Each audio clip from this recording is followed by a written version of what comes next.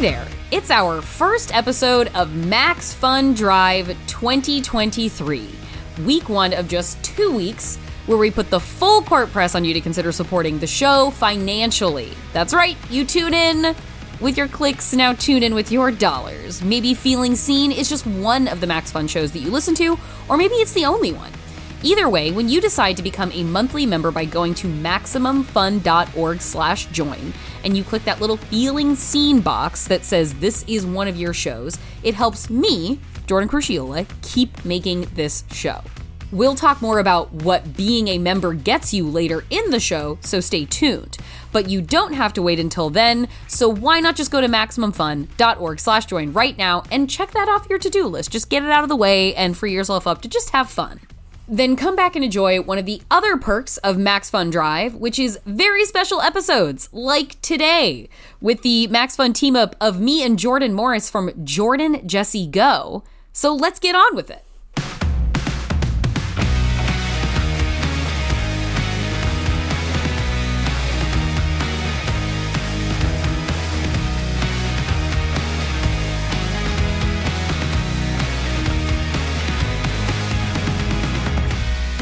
Hello, everybody, and welcome back to Feeling Seen, the podcast that talks about the movies that make us feel seen. And my co-host for today, if you are a Maximum Fun patron, subscriber, fan, listener, this co-host is already a celebrity to you. The co-host of Jordan Jesse Go, the creator of the podcast Bubble, which then became the graphic novel Bubble, which was I think the graphic novels were nominated for Eisner Awards. There is also the graphic novel Youth Group. He has written for shows such as Jellystone and the delightful Earth to Ned by the delightful Eliza Skinner. Jordan Morris, a fellow Jordan, welcome to the show. Is there anything else that people should know about you before we get going? Or corrections that need to be made about the Eisner Awards? No, yeah, I'll clarify. I don't think it needs to be corrected, but I'll say our graphic novel, Bubble, based on the hit Max Fun podcast that I co-wrote with Sarah Morgan, art by Tony Cliff, nominated for 2 Eisner Awards. We did not win. But, and I should say the Eisners are like the kind of yearly awards for comic books. Mm-hmm. You could call it the Oscars of comic books. I wouldn't. It'd be gauche too, but some do. Some of my closest friends are Eisner Award nominees, and they should have been winners. So oh my gosh. Yeah. Shouts out to you, Laura Hudson. Laura Comics Hudson. Alliance founder, Laura Hudson. You were robbed, Hudson. You were robbed, absolutely. Robbed. It's just a popularity contest, god damn it. No, but a real thrill to get nominated. It was my first comics project. I've done some others since then, some stuff that will be coming out soon. But yeah, totally wild to be in the room with, Gail Simone and Frank Miller and Neil Gaiman and all those folks. Really, really cool. And we did not win, but as I was sitting in that ballroom losing, I genuinely had the thought, it was an honor to be nominated. You know what? You and Cate Blanchett. Me and Cate Blanchett. Yes. Same company. Same thing. We're both so honored, and a lot of people call me the Lydia Tarr of comics. I don't know why. What a claim! I would vet those claims just to make sure that nothing untoward is creeping to the surface. Just because I wear impeccable suits, that's the only similarity between me and Lydia Tarr. And charge my competition and take them out on the stage. Exactly. No, but and also this is kind of cool. I'll be in an in memoriam segment when I die.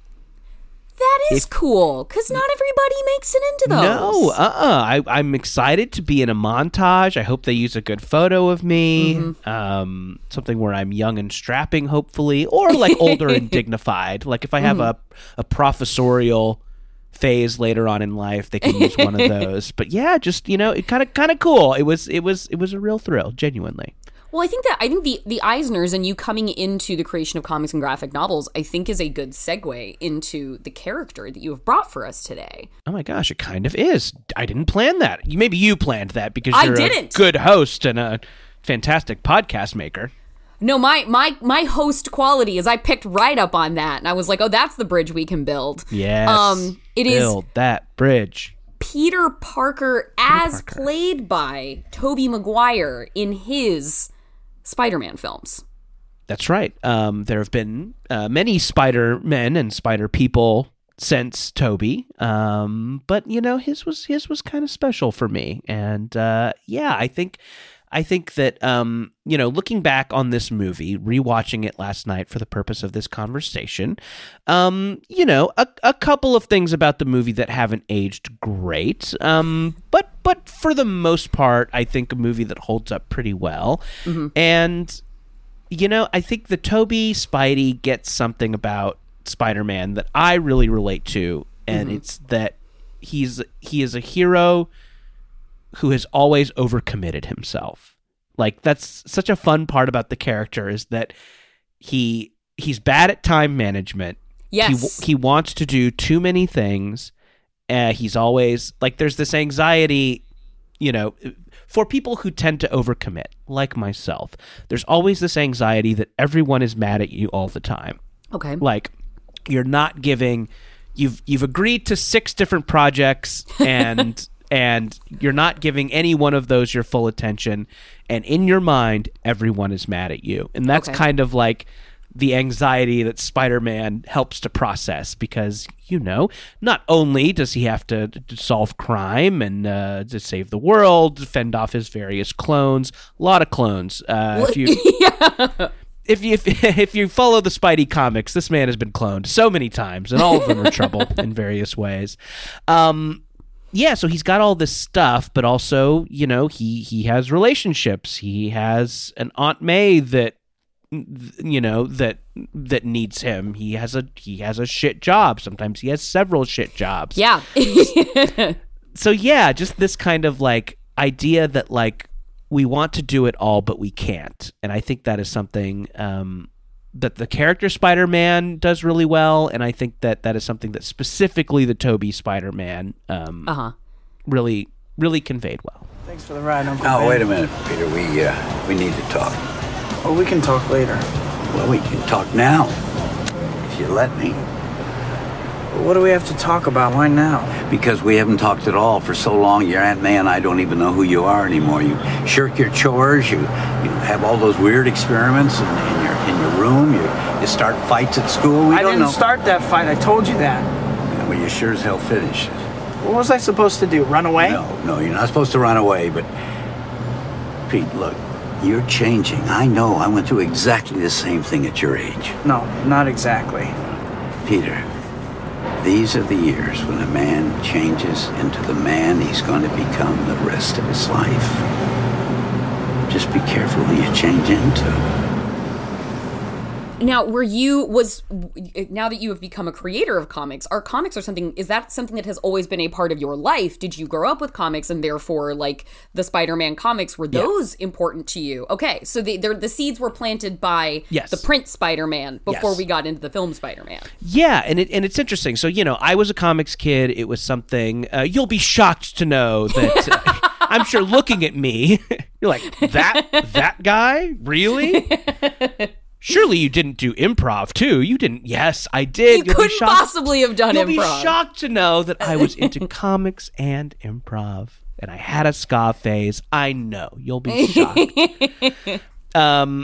But yeah, so just as a kid in the 90s, comics were like in grocery stores, and it was something that mom could hand you so you would stop being bad in the grocery store. Mm-hmm. So if you were acting up, you got a Spidey, you got a Superman, you got an Archie, you got an X-Men. Mm-hmm. You've written for some Archie now at this point, correct? I have, yeah. Wow, I have that. My first Archie is coming out March 22nd. It's called Pop's Chocolate Shop of Horrors. I can plug it more later in the show. Great. So all those characters, were big parts of my childhood. Mm-hmm. And then, but not all of them have stuck with me in the same way that Spider-Man has. Like, you have the stuff you liked when you were a kid. Like, I watched a lot of Care Bears as a kid, but and maybe I'm missing a Care Bears reboot or something, but but those characters don't really grow with you, you know? And I think... Yeah, they're meant to find the ones that come up after, like the successive generations. I know. And they've done such a good job of evolving Spider-Man and, like, playing the emotional beats of that character. And one of them is, oh my God, I'm overextended. Oh my God. Everyone is mad at me because I can't possibly get everything done that I've committed to. And I think that this movie was just great. It took that kind of like childhood character and like really kind of ramped up those emotional beats, like took him seriously. And it really showed a guy who wants to do it all, but can't, and like often fails at it. And it really just really hit me in a way. And I think that like that movie has stayed with me because, I do really overextend myself. And I do feel like, when I'm hustling at my job, I'm not paying attention to my relationships and I'm not paying attention to my family. And like, there's just this moment where like Aunt May's in the hospital. She's talking to him about Mary Jane. They all know that he carries this torch for Mary Jane, has since he was a kid, and she's just like, let her see you, open up to her. You do too much. College, a job, all this time with me. You're not Superman, A smile, finally. Haven't seen one of those on your face since Mary Jane was here. Hey, you were supposed to be asleep. You were about 6 years old when MJ's family moved in next door. And when she got out of the car and you saw her for the first time, you grabbed me and said, Aunt May? Aunt May? Is that an angel? Gee, did I say that? You sure did. Harry's in love with her. She's still his girl. Well, isn't that up to her? She doesn't really know who I am. Because you won't let her. You're so mysterious all the time. Tell me, would it be so dangerous to let Mary Jane know how much you care? I gotta say, rewatching this and watching him like repeatedly not even open his mouth when she's talking to him, I'm like, Peter, I want to slap you in the fucking face. Yeah. Peter, like, I get that, like, I too forget my name when a beautiful person is in front of me. Sure. But also, be polite right now. You are not being polite right now, Peter. Yeah. There's a lot of open mouth staring in this movie. My God. Wow. Great reflexes. Thanks. No problem. Hey, you have blue eyes. I didn't notice without your glasses. You just get contacts?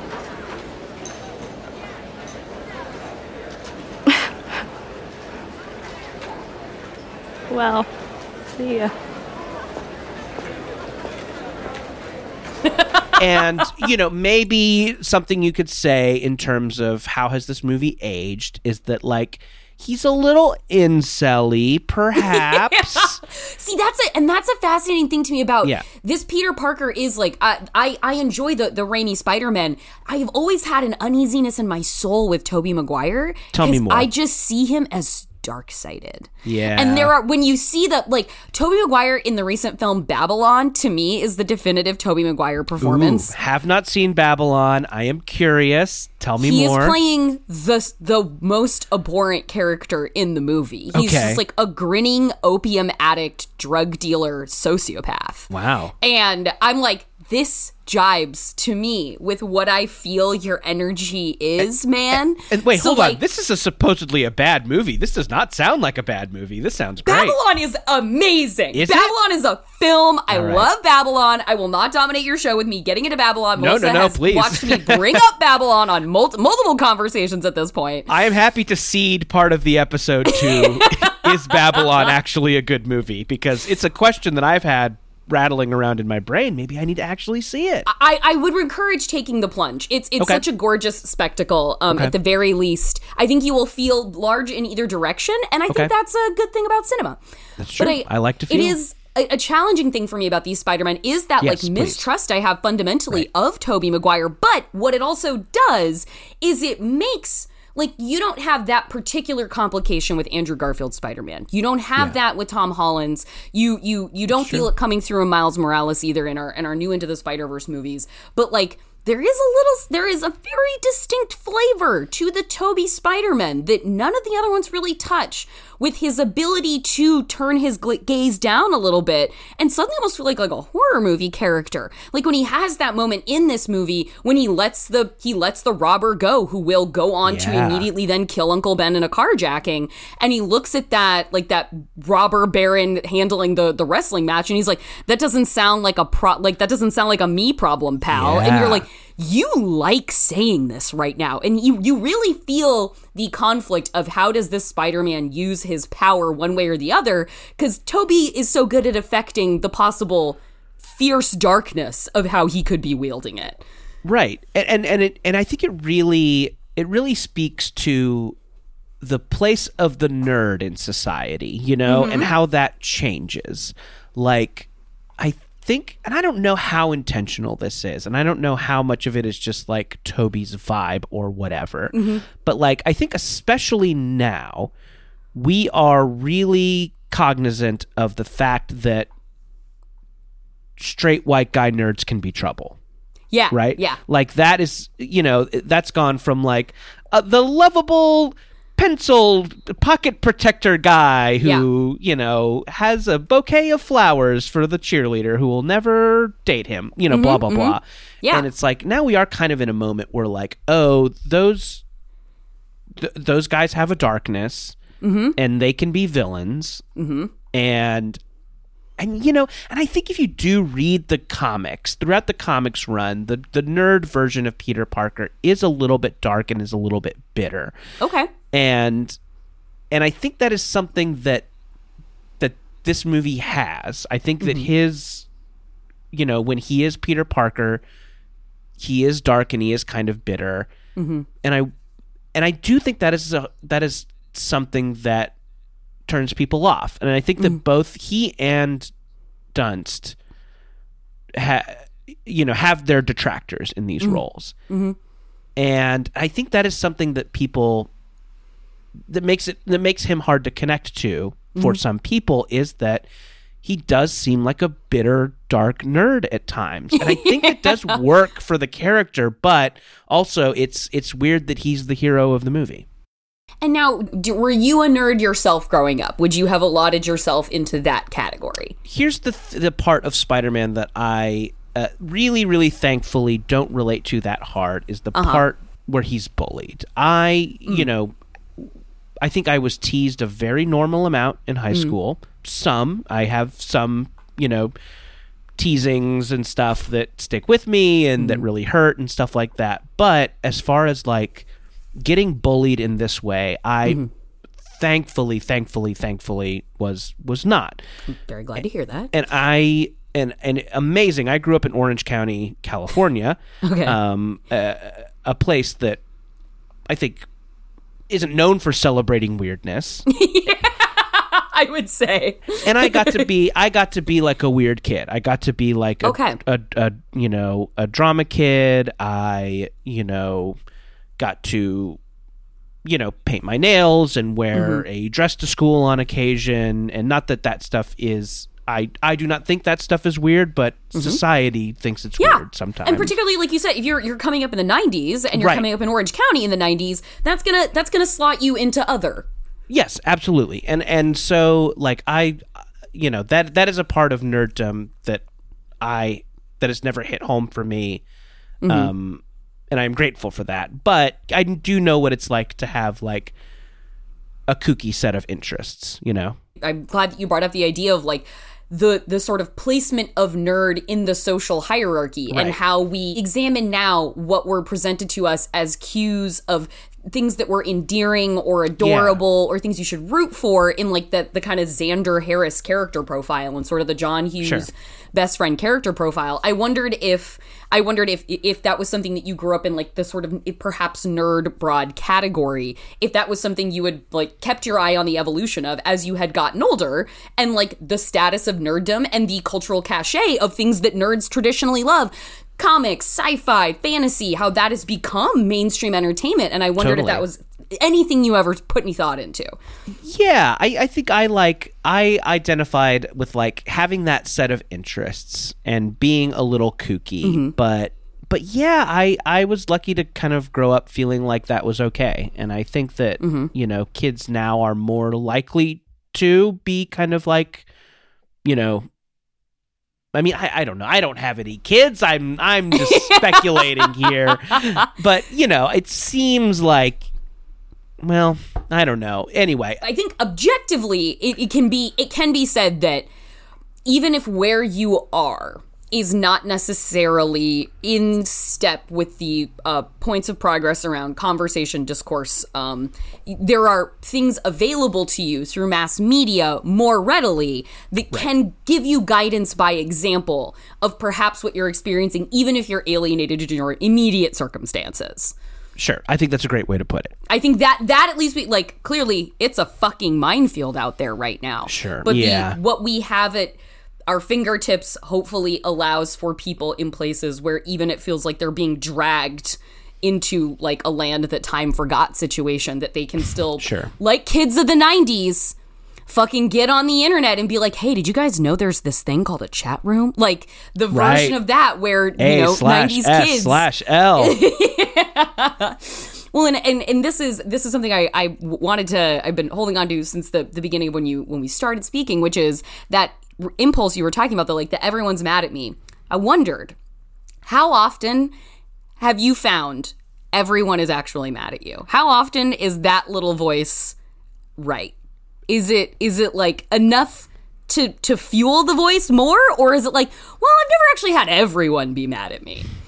Here's the thing. Seldomly is that true. That is okay. That's the voice. That's the negative self-talk. Yeah. That's the that's the voice doing its voice thing. I will say that in the past, I have been pretty bad at time management and pretty bad about like realizing that relationships need work. And you know, and I think that like whether it be romantic, friendship, family, other relationships need work, and I think that, you know, because I am someone who kind of, I think I have really bad FOMO, and I think it causes me to like want to do it all. So I think I am always committing to projects. I am always committing to outside projects. I am, sometimes taking on more than I can handle. And I'm like, okay, well, here's how many hours in a day I have, and I've scheduled these projects accordingly. Oh, and then I realized I did not leave any for family, friends, romantic partner. And I think that I, in the past, have been a frustrating family member, friend, romantic partner because I've been so committed.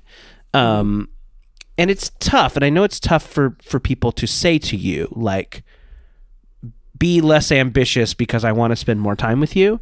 But like, that's real. And that should be like a real thing you can say to somebody. And yeah, so I think I have learned that I am like happiest when my relationships are nurtured, and that sometimes I need to say no to stuff, you know, much like Spider-Man should say no to fighting the occasional clone. There's gonna be a lot of clones, Spider-Man, so maybe you can't fight them all. Yeah, and no, there's more spider people. You got Ghost Spider, you got Miles, Jessica Drake's out there.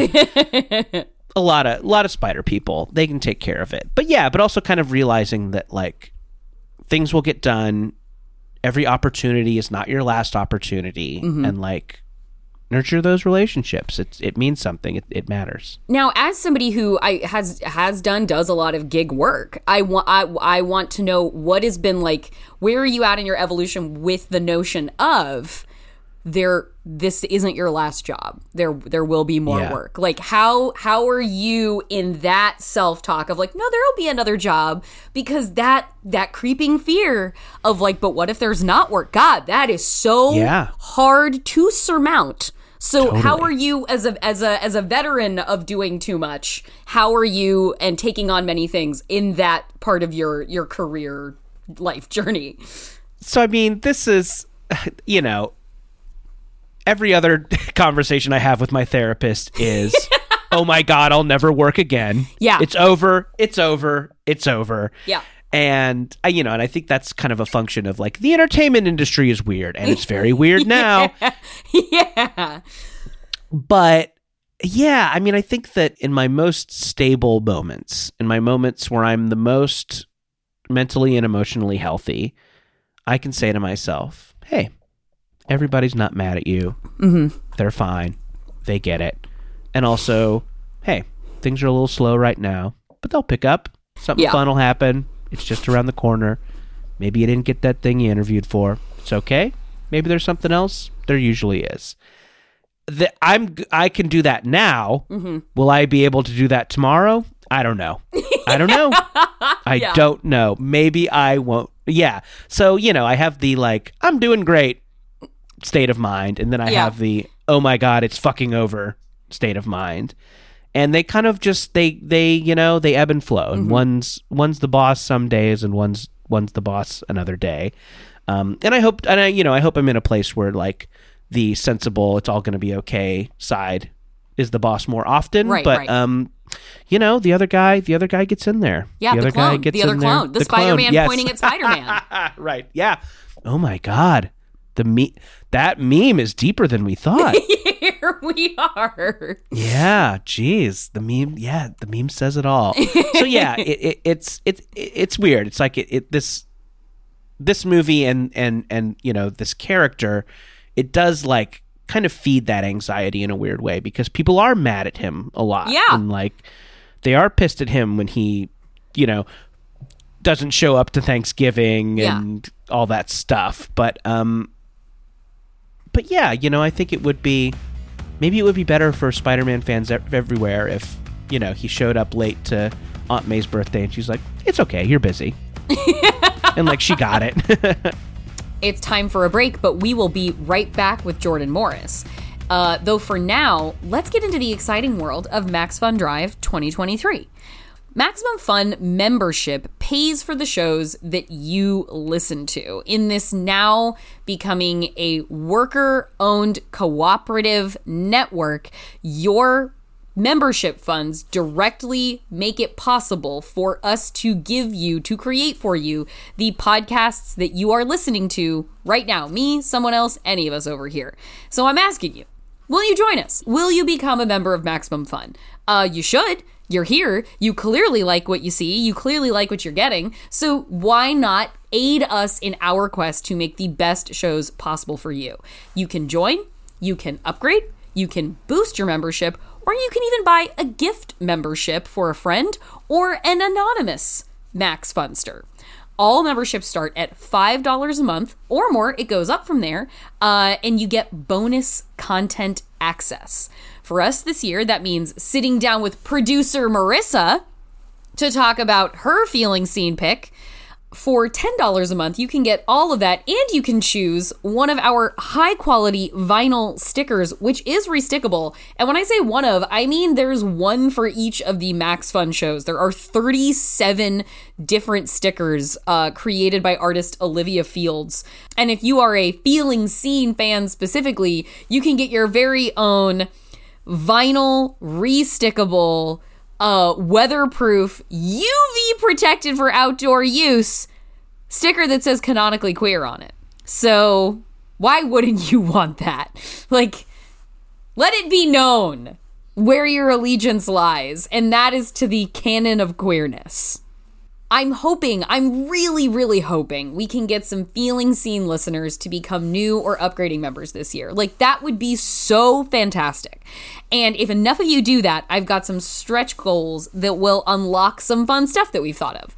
You may or may not know that I am a big movie poster collector. And if we hit our first goal, I'm going to draw names and raffle off I have some gorgeous poster offerings I have a collection of A Simple Favor posters that I have character posters for Anna Kendrick, Blake Lively, and also the like main poster with like the sort of deco question mark. That's my favorite one. I have a bunch of those, and I will draw names out, and we will send you a poster from one of my favorite movies ever that maybe you were a listener of the Simple podcast, and you want one of these too. And I think I have a Promising Young Woman poster, that an original theatrical one sheet that I would be willing to part with because I have redundancies in my collection. So I would be willing to part with one of those. And if you're crazy, I also have a poster. Listen, the movie's not for me, but I do have a poster of Wonder Woman 1984, one of the original theatrical one sheets, because the poster rules. I love the poster. It is beautiful. It is bright. It is brilliantly colored. So those are some disparate offerings in round one of our goals for bringing on Max Fun members.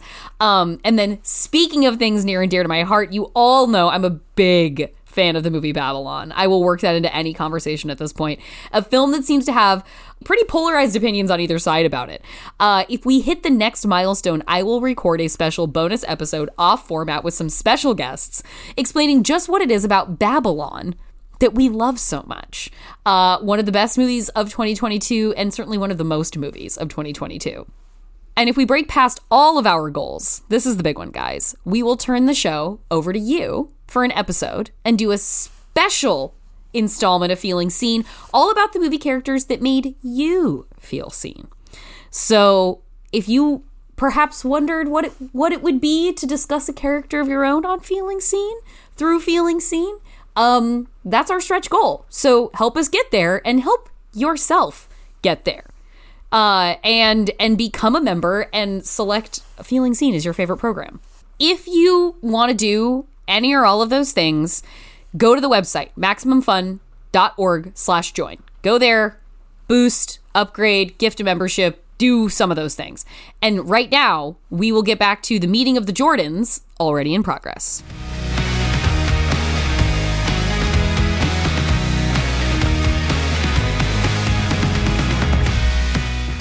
I related so much to, it was funny watching, because Peter is a freelance photojournalist. Like, when he's not Spider-Man, he's a freelance / employed by the Daily Bugle photojournalist.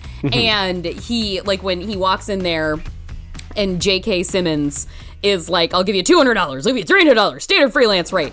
They're crap, mega crap. I'll give you $200 for all of them. That seems a little low. Take them somewhere else then. Sir, your wife says the tile you ordered for the foyer is out of stock. Tell her we'll just put a rug there. Sit down. Give me that. I'll give you $300. That's a standard freelance fee. Tear up page 1, run that photo instead. Headline? Spider-Man, hero or menace? Exclusive Daily Bugle photos. Menace? He was protecting that armored I'll tell car. you what, Atticus, you take the pictures, I'll make up the headlines, okay? All right? That okay with you? Yes, sir. Goody. Give this to the girl up front. She'll see you get paid. I'd like a job, sir. No jobs. Freelance. Best thing in the world for a kid your age. You bring me some more shots of that newspaper-selling clown, maybe I'll take him off your hands. But I never said you have a job. Meat. I'll send you a nice box of Christmas meat. Best I can do. Get out of here. Bring me more photos. Peter is actually living the life of what my top advice to anybody pursuing journalism, particularly as a freelancer, but in general today, is have a spouse who doesn't do journalism. That's the best way to do journalism. So and Peter has that. He's not married to Harry, but he's got that cushy pad that Norman's like bought for them. And they are not going to get evicted. They're not going to get evicted. Landlord is dad. I was like, well, he's a very prescient freelance journalist to have scored himself somebody with stable money so he can be living and be accounted for in that way. God, we all need to find our Harry Osborn, don't we? Yeah. Hey, Pete, you're probably looking for a job now, right? Dad, maybe you can help him out. No, I appreciate it, but I'll be fine. No problem. I'll make a few calls. No, I couldn't accept it, sir. I like to earn what I get. I can find my own work. I respect that. You want to make it on your own steam. That's great. It is funny about that apartment. Something I noticed watching it for this record is that there's a lot of kind of nice furniture in there that you could tell maybe came from the Osborn mansion. Anyway, very well art directed set. It's not like they don't comment on it, but I'm like, oh yeah, there's some like antiques in here in this like loft apartment. It's I know. I love the way that it's like at once it's supposed to look like they're just like kids giving it a shot with this like plywood stairway that like doesn't even look like it has railings on it. But then, like you said, then there are these accent pieces where it's like that's Blue Blood furniture. Yeah, right there. There's like a big leather chair. There's an armoire that you can kind of see in a couple of shots, and I'm like, oh, these are from the Osborne guest room or something like that. Now, how old were you when you saw this Spider-Man? Was it when it came out? Yeah, let's see. This came out in 2002, so I was like maybe in my first or second year of college. Okay. And I think it was one of those things where I'm like, oh, here's this character I knew as a kid and have kind of kept up with, but not really. I think I wasn't like back on comics full time at this point. Because I think there was a time in my life where I was kind of embarrassed that I had a comics phase and maybe tried to, phase it out or kind of do it in secret.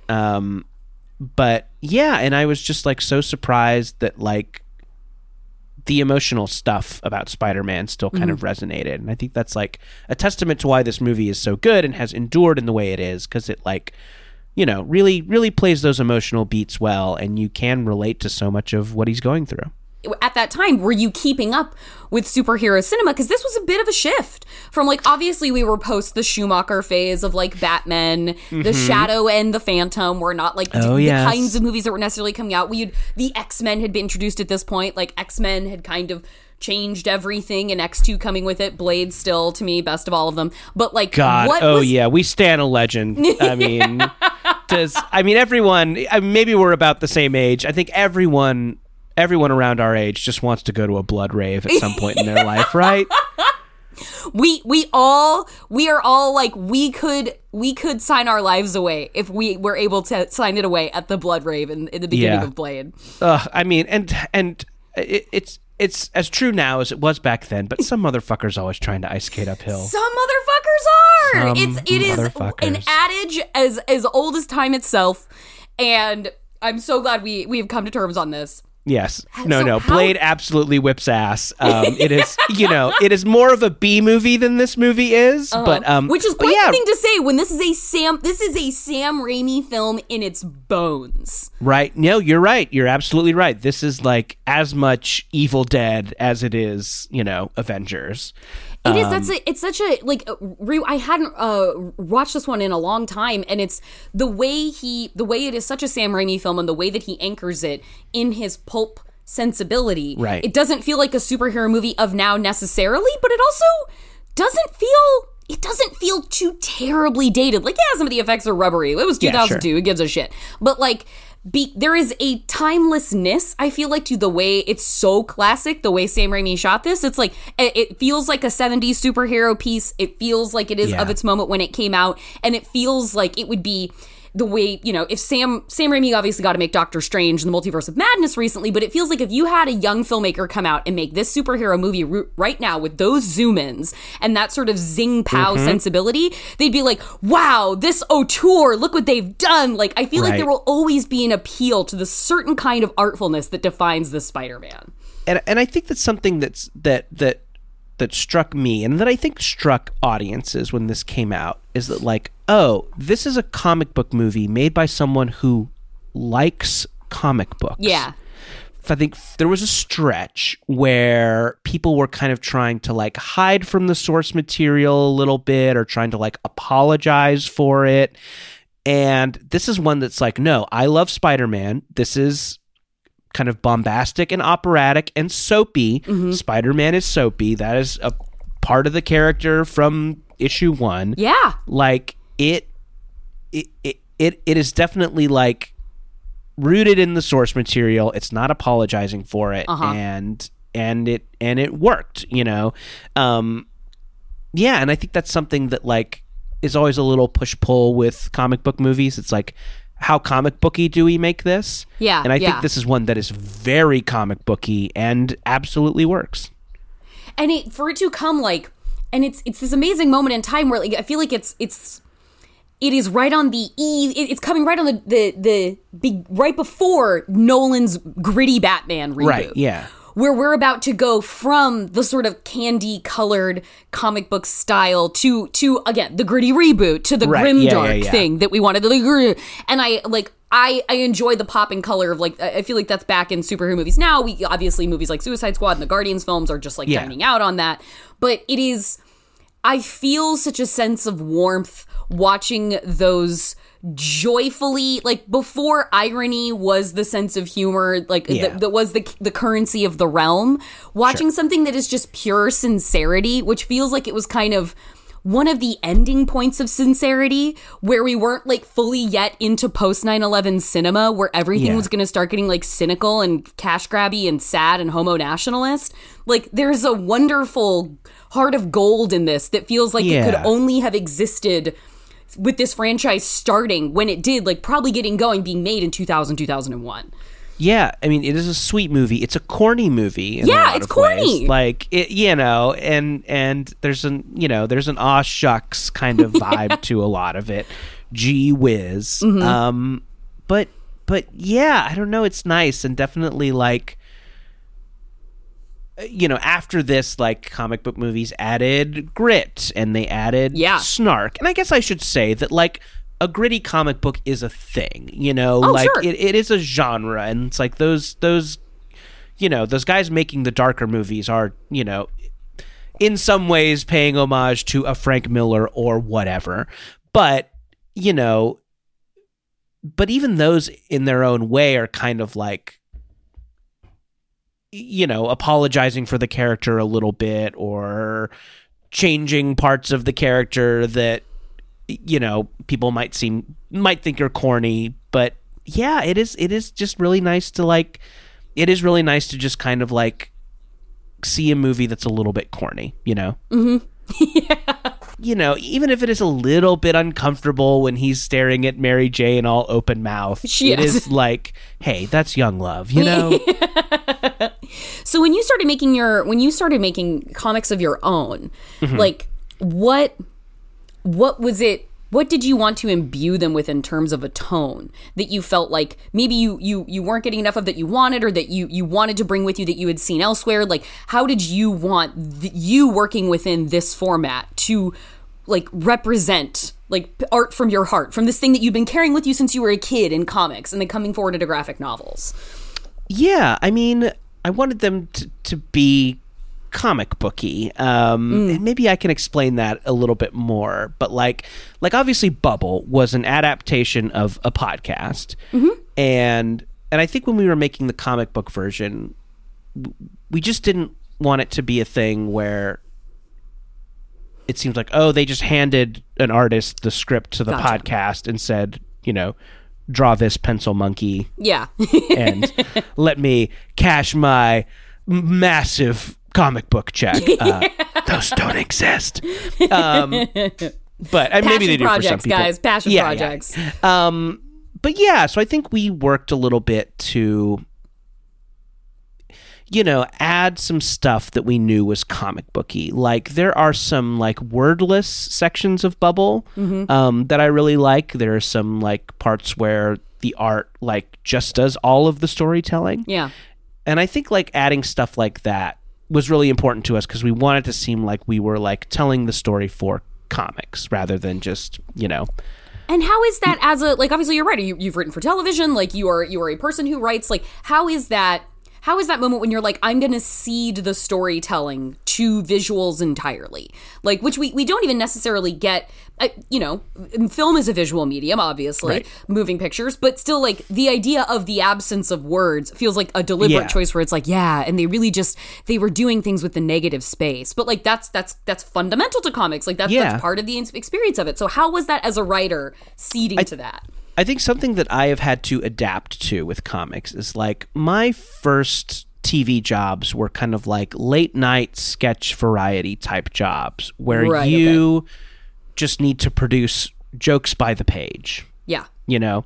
And I think that my Bubble co-writer, Sarah Morgan, also, she has a very kind of similar kind of experience where she wrote for, like, late night shows and variety shows. So it's just like, you know, if the joke is, you know, whatever, Donald Trump loves cheeseburgers, you have to have, you know, 10 different versions of Donald Trump loves cheeseburgers or you're fired. And so I think that something we realized is that, like, oh, instead of having 5 jokes here, what if we had 1 joke and let the people enjoy the art, or let the kind of acting of the characters tell a little bit of the story? Because when you fill that page with a bubble that has a giant block of text, like, that's less art you can see, Yeah. And so I think it's like it's a lot of self-editing. It's a lot of like. I was just gonna ask if the format forced you to really be your own editor when it comes to absolutely. Okay. And you see it on the page. There's you get the phases of the comic as you get the pencils back first, and that's just kind of a rough sketch of what it'll look like. And you see just how much of the page your fucking dumb words take up. And it's a bummer. And so, it was interesting. And I know our artist on Bubble, Tony Cliff, was very patient with us in a really, really good, like shepherd into the world of comics. He's a pro. And and I've been very lucky to work with other great comics folks who, have been good collaborators in that way, and that they were like patient with like letting me realize when I've, just included a chunkier monologue than needs to exist. Sort of, I guess with the way there is, quite a bit of open mouth gawking from Peter Parker in these Spider-Man movies. Yeah. Like, it almost kind of serves as it serves almost as comic panels in themselves when you're watching the movie. It is a little bit, yeah. Where it's just like it has to just be written on sort of his dopey face, and MJ just with like twinkling eyes back at him, and you're almost just like flipping through this like exchange of emotion through like twitches of eyebrows kinds of things. Yeah, for sure, and they're both really expressive. And I think that I do love their chemistry in these movies. I know that some do not, but I'm a big fan. And I've had very limited experience writing for other people's comic properties. My first experience has been Archie, and it was interesting because the Archie stuff we're writing is Archie horror. So I was going to ask if horror was anything you had a special interest yourself, or if that's just where you found yourself with this, because I always like to figure out if people like horror. Yeah, I didn't. So I didn't as a younger kid, but because I grew up in the 90s, when Scream hit, horror movies were like all over theaters, and it was just such a big thing in my friend group. We're all going to go to the movies. So you felt the difference that Scream made when it happened. Like, totally. Wow. I'm like, oh, the movie theaters are now filled with movies that I'm scared of. Wow. And don't really want to see, but I need to kind of like nut up a little bit and learn to enjoy these. Yeah. So just for social reasons, I kind of like learned to love horror movies, and I love them now. But definitely like it took me a while. Well, and that is, I think Sam Raimi has always just so joyfully been a child of and a steward of horror and genre films. And it's so nice to, like you said, you're watching a movie in the Spider-Man where it's like, this is a guy who like gets what the comics are going for and who likes them and respects them. And it's so fun. Raimi movies are so fun because you just feel how much he loves and respects the kind of movies he's making, whether it is Evil Dead or it is Darkman or it is Spider-Man. Yeah, I know. It's like sometimes when you see these genre movies, you can kind of feel that the filmmaker is trying to kind of get away from the genre, or they're trying to elevate it. I know that's kind of a loaded word these days, elevated horror, elevated rom-com. And it's like, do you actually like these things? But there's just like no question with Raimi. It's just like he loves this stuff. He loves gore. He loves soapiness. I remember the first time I saw Darkman, I was like, this is so... it was probably around when it came to VHS. I remember thinking, like, this is so dumb and bad. And I just, like, couldn't watch. I couldn't get it at the time. Sure. And then I later as an adult watched Darkman and was like, oh my God, this is fucking fantastic. Everybody's doing exactly, like, the over-the-top is the point, the schlocky is the point. Like, and what a stupid reaction from someone like me who loved The Shadow and The Phantom when they came out. Oh, wow. So I don't know where that disconnect happened. So but just to make a list, Babylon good, The Shadow good, The Phantom good. Okay. I wouldn't defend The Shadow and The Phantom, but I will defend Babylon. I will plant my flag on that hill, and I will go to war for Babylon. Whereas I'd be like, listen, I get it, guys. Like, maybe Billy Zane in the purple suit on the horse wasn't your thing, okay? Treat Williams is there. I understand the kind of movie we're watching right now. That was a funny little time in like comic book movies where like maybe it was after the Burton Batman where it's like, Batman was a hit. You know what kids want? Radio serials. They want characters based on their favorite pulp radio serials. That's such a good point, because there is also a movie from around that time that I do also love called Radioland Murders. That's right. Just about like, let's watch a radio serial be filmed live, and there will be a whodunit murder mystery that plays out over the top of it. You're right. We were super behind radio serials in the 90s. Yeah. And I think that was just kind of a like a dumb executive assumption because like maybe Dick Tracy was in there too. We had the Dick Tracy movie. Yeah. I think something that like sometimes people, you know, when people are deciding what to make and what not to make, it's like, no, there's been Spider-Man never went away. Spider-Man absolutely never went away. There have been continuous Spider-Man comics since the 30s. People are still into him. I don't know if we know who the Shadow is in 1996.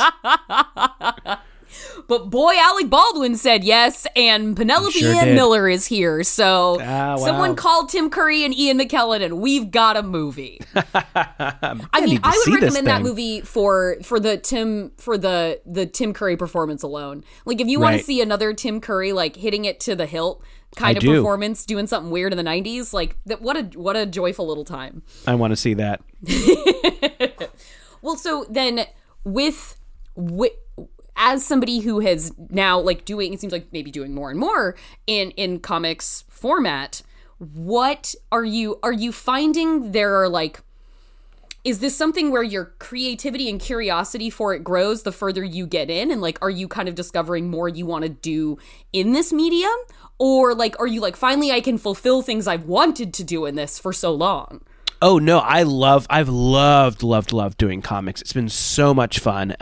Yeah, I want to do it forever. I totally want to do it forever. I hope I want to, at this point, I want to like make comics until people say stop. So yeah, it's been so much fun. As someone who was reared on superheroes, perhaps, like Spider-Man specifically, obviously, what is, you know, in the, you know, the hero will rise sense, like, what is the comics hero that you think fits now? Like, what does a hero look like in comics format? Because it's so proliferating. The art form seems like it is diversified so much. Yeah. And, you know, but like, do you want to make a superhero of your own? Or is that something that's like, no, I don't think that's the moment for me?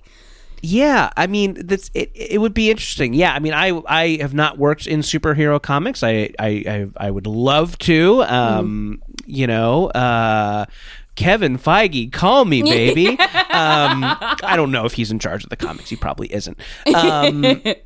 But yeah, I mean, okay. Here's something kind of interesting. So, in modern DC Comics continuity. Lois and Clark's son, John Kent, is a superhero character. He has powers, and he's kind of like exploring them for the first time.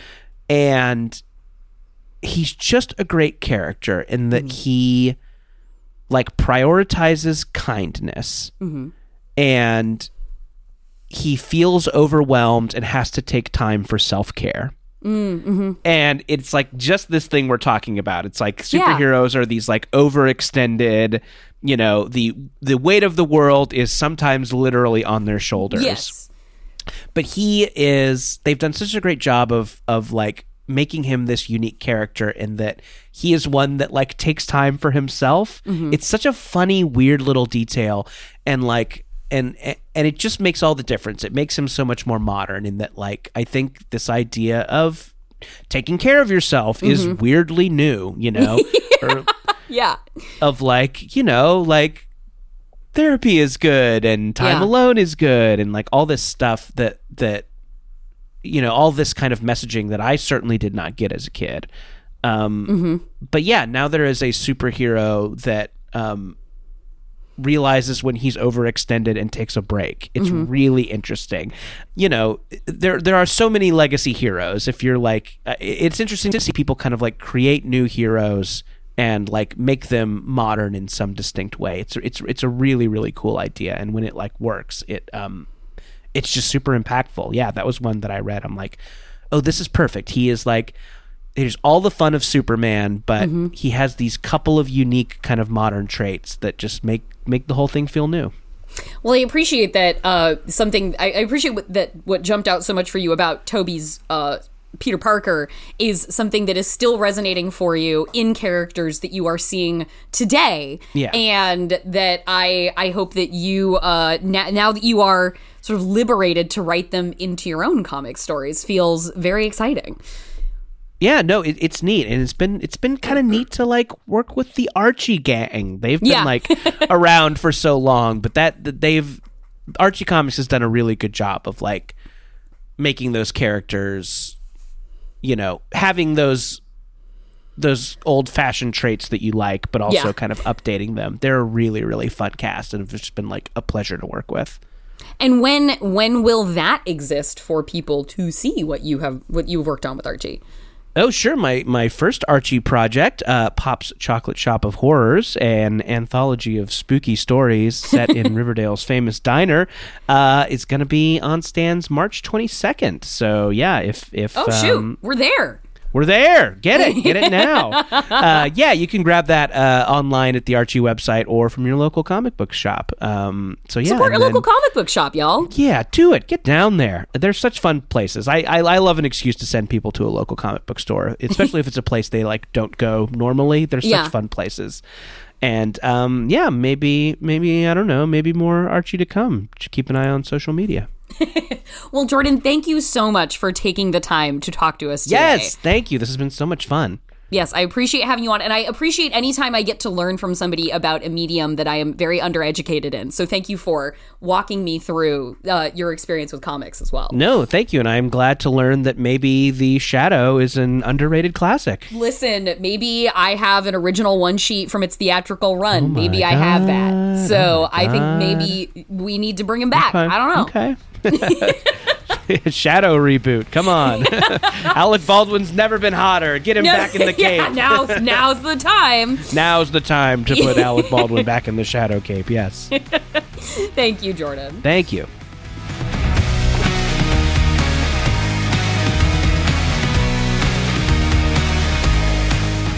Thank you again to Jordan Morris. His Archie horror comic, Pop's Chocolate Shop of Horrors, is freshly on shelves now, so go pick that up. And of course, I'm gonna go off beat, and I'm gonna have two quick things. One is the quickest.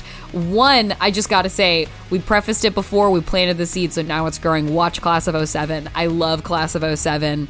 It's on Prime. Caitlin Stacey rules. Emily Browning is back. Please watch Class of 07, because that show makes me feel seen. And then my final closing quick thing, gotta be about the Max Fun Drive. We talk a lot on this podcast about support independent cinema, support little films, get out there and check out those independent horror movies. And it's the same ethos, support independent creators. That's such a weird word now, because like creators is like people who make content and spawn, and like to be a creative doesn't necessarily align, I think, with the notion of like those who make the arts. It's sort of a catch-all term now, but really, truly support. This is an independent venture. Maximum Fun is an independent venture.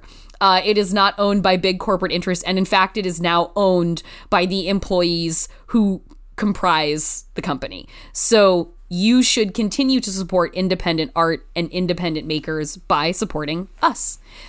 Go back up in this episode a little bit if you want to hear the goals that we have set for ourselves and the rewards that come with those goals. And you can also, like, if you pledge more than $10 a month, like, there are additional treasures that can be unlocked for you. We have not even covered the breadth of benefits that you get when you become a Maximum Fun member in our rundown here today.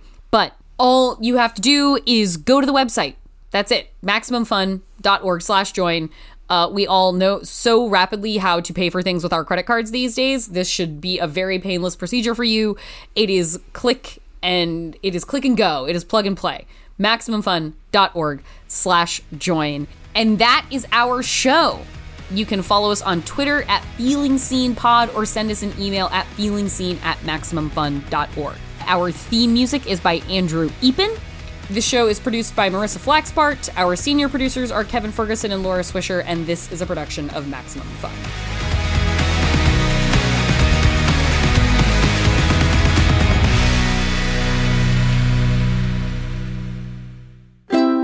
MaximumFun.org. Comedy and culture. Artist owned. Audience supported.